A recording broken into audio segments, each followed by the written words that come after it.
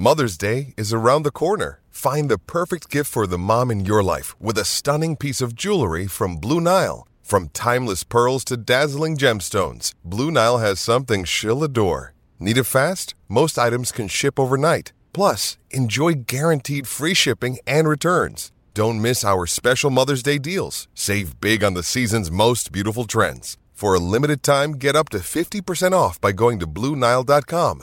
That's BlueNile.com.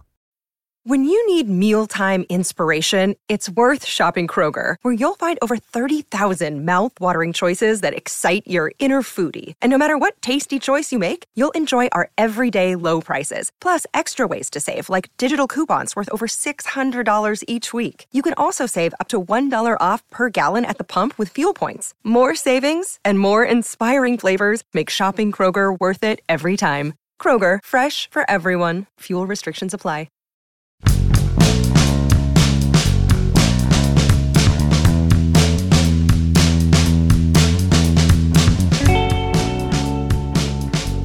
So what kind of moron would go and sign a pitcher with a career 5.00 ERA to a long-term extension? What kind of a moron? Okay, I would.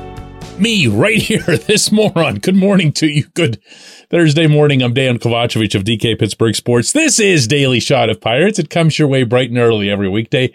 If you're into football and or hockey, I also offer daily shots of Steelers and Penguins where you found this. I like Mitch Keller. I will acknowledge this. I have a little bit of a bias in this regard. I have seen this kid go from wanting to crawl under a desk and die after any number of starts to someone who suddenly spent the better part of 2022 walking around with his chin up, his chest out a little bit. Not in a cocky way, not in an arrogant, off-putting way, just in a way of saying, hey, I'm here. I belong. I'm a big league pitcher.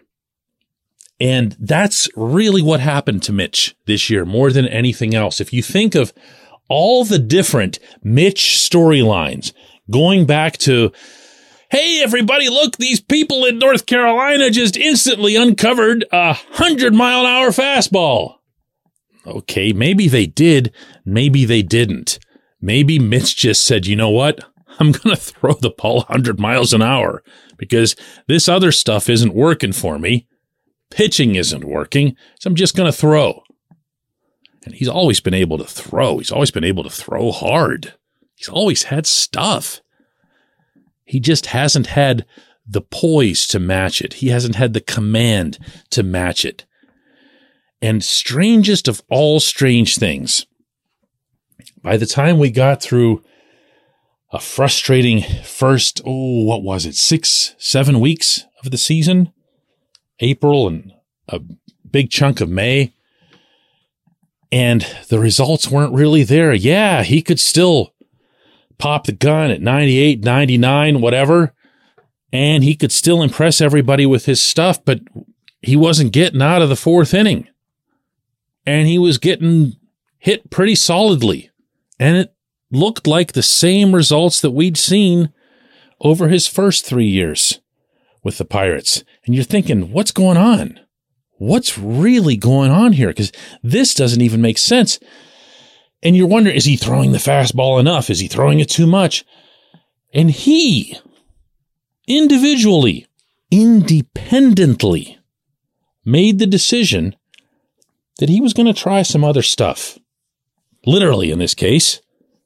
And he started working on a sinker. And he started perfecting his slider. And he was thinking, hey, maybe I can take advantage of the fact that these hitters are now sitting there waiting on triple-digit heat, and I'm going to just pull the string on them left and right. He was demoted briefly to the bullpen. Remember that? Seems crazy now, but he was. Not a bad move by the Pirates. I'm not criticizing them. I don't think they had any choice at that point. And he was able to mess with some stuff out there. You can do that when you're in the pen. It's not that same sense of, oh my God, I've got another start in 3 days or 4 days or whatever it is, and all you're doing is ramping up toward that start. This way, you kind of just go off into your own little world, and that's what Mitch did. And what do you know? He started pitching. He started throwing lots of different types of pitches, and they didn't all work. They certainly weren't all well commanded early on. But I remember even then, at that time, the smile he'd have on his face, and he'd joke about it. He'd be open with me about it. He'd just go, the slider, I had no idea where it was going. No idea where it was going. And he didn't apologize for it because he was still getting ugly, awkward swings on it. And he started to build up some results. Then he started to do what you'd hope he'd do next, which is command these pitches a little bit better. This portion of Daily Shot of Pirates is brought to you by our friends at North Shore Tavern. That's directly across Federal Street from PNC Park. It's home of Steak on a Stone, an eating experience, underscoring the word experience. The steak is brought to you partially cooked on an 800-degree stone, and you do the rest. It's a ton of fun, it's a great meal, and it's a baseball atmosphere like no other in Pittsburgh. North Shore Tavern, right across Federal Street from PNC Park. And by season's end, after all that weirdness, he ended up with a 3.91 ERA, which is not going to win anyone an award. But to think that he'd have finished under 4 when he was at 6.5 in May was really something. And the way he went about it was that much more impressive. And he and I talked about this on the last day of the regular season a week and change ago. His numbers weren't going to floor anybody. It wasn't going to be about the 5 million strikeouts. It wasn't going to be about going 7, 8 innings deep or whatever. Most of his lines looked like 6 innings, 2 runs, 4 hits, 7 Ks, 2 walks. Tip your cap as you leave. And that's really okay. It is. That's a big league pitcher. That's what he became. Now, can he become more than that? Yes, of course. I'll keep repeating. He has the stuff. He's certainly got the live arm.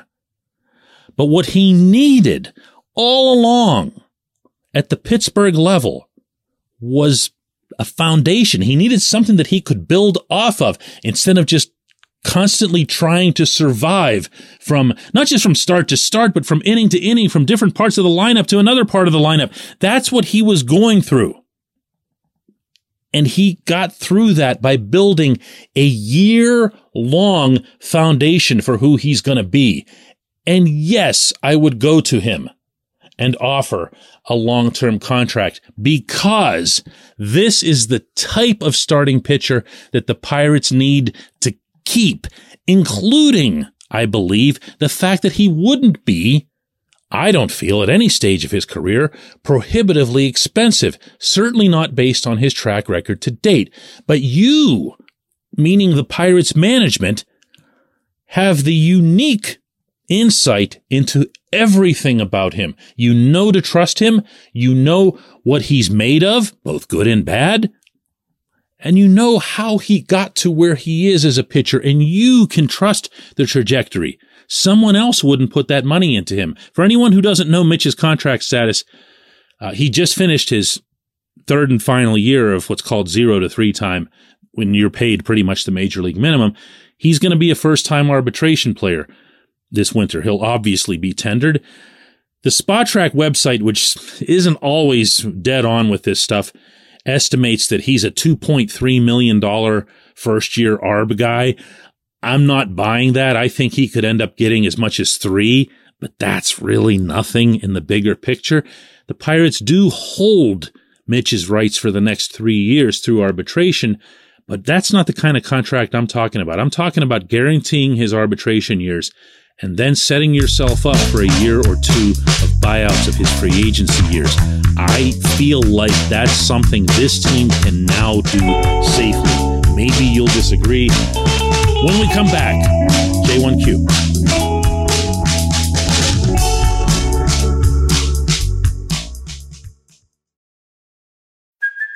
Hey, it's Kaylee Cuoco for Priceline. Ready to go to your happy place for a happy price? Well, why didn't you say so? Just download the Priceline app right now and save up to 60% on hotels. So whether it's Cousin Kevin's Kazoo Concert in Kansas City, go Kevin, or Becky's Bachelorette Bash in Bermuda, you never have to miss a trip ever again. So download the Priceline app today. Your savings are waiting.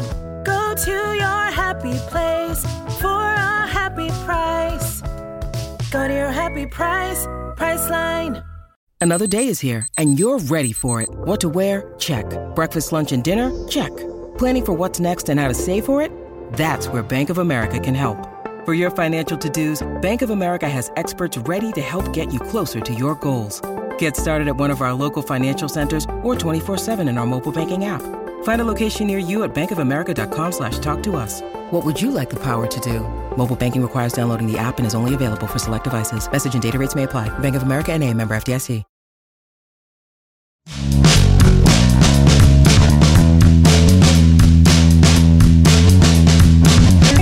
Today's J1Q comes from Jeff, who asks, DK, what are you hearing about Q coming back?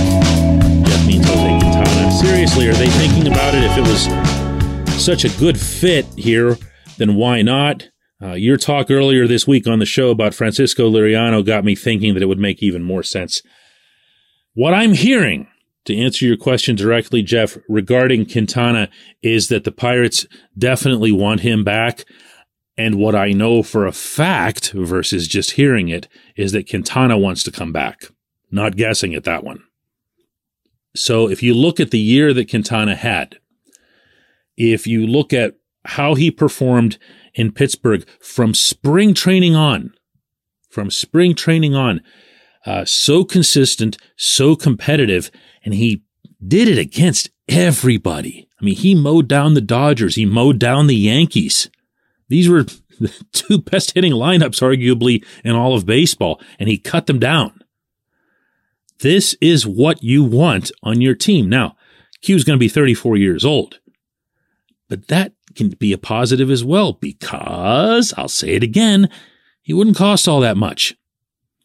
If Q puts himself on the open market, he's going to have teams offer him something significant, but not for more than 2 years. There will not be a single offer that crosses his agent's desk for more than 2 years.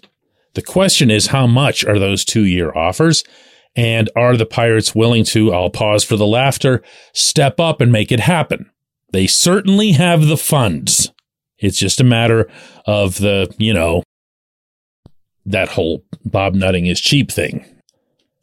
But I'm with you. I like it. And I'm not going to overstate the leadership thing, because I try not to do that in general in my coverage. That's more of a thing that people talk about when it gets down to not really knowing the sport and so forth, including in this particular business that I'm in. You're way more likely to talk about leadership and intangibles when you don't actually know the sports or the people in them. But in this case, Q was definitely that guy for the Latin American players early on. I think once it was very, very clear that he was going to get traded, things became a little bit more awkward, but he was that guy. And in a room that's got a fair amount of Latin American pitchers, including Luis Ortiz and Johan Oviedo, that can make a difference. But not all Latin American nations and peoples are always seeing themselves as we're all Latin Americans. So on that note, I want to point out that Q is from Venezuela, Yerry De Los Santos is from the Dominican, Luis Ortiz is from the Dominican, Johan Oviedo is from Cuba, which has nothing to do with any of them. So I also don't want to overstate that part either. Look, Q's a good pitcher. He's a lefty. Theoretically, just because he's a lefty, he could pitch until he's 50. And he made a very, very good fit in Pittsburgh. He is genuinely grateful to the Pirates, and specifically Oscar Marin, for having maybe rescued his career. And yes, he wants to come back. It's really more on the team than anything else. I appreciate the question. I appreciate everyone listening to Daily Shot of Pirates. We'll do another one tomorrow.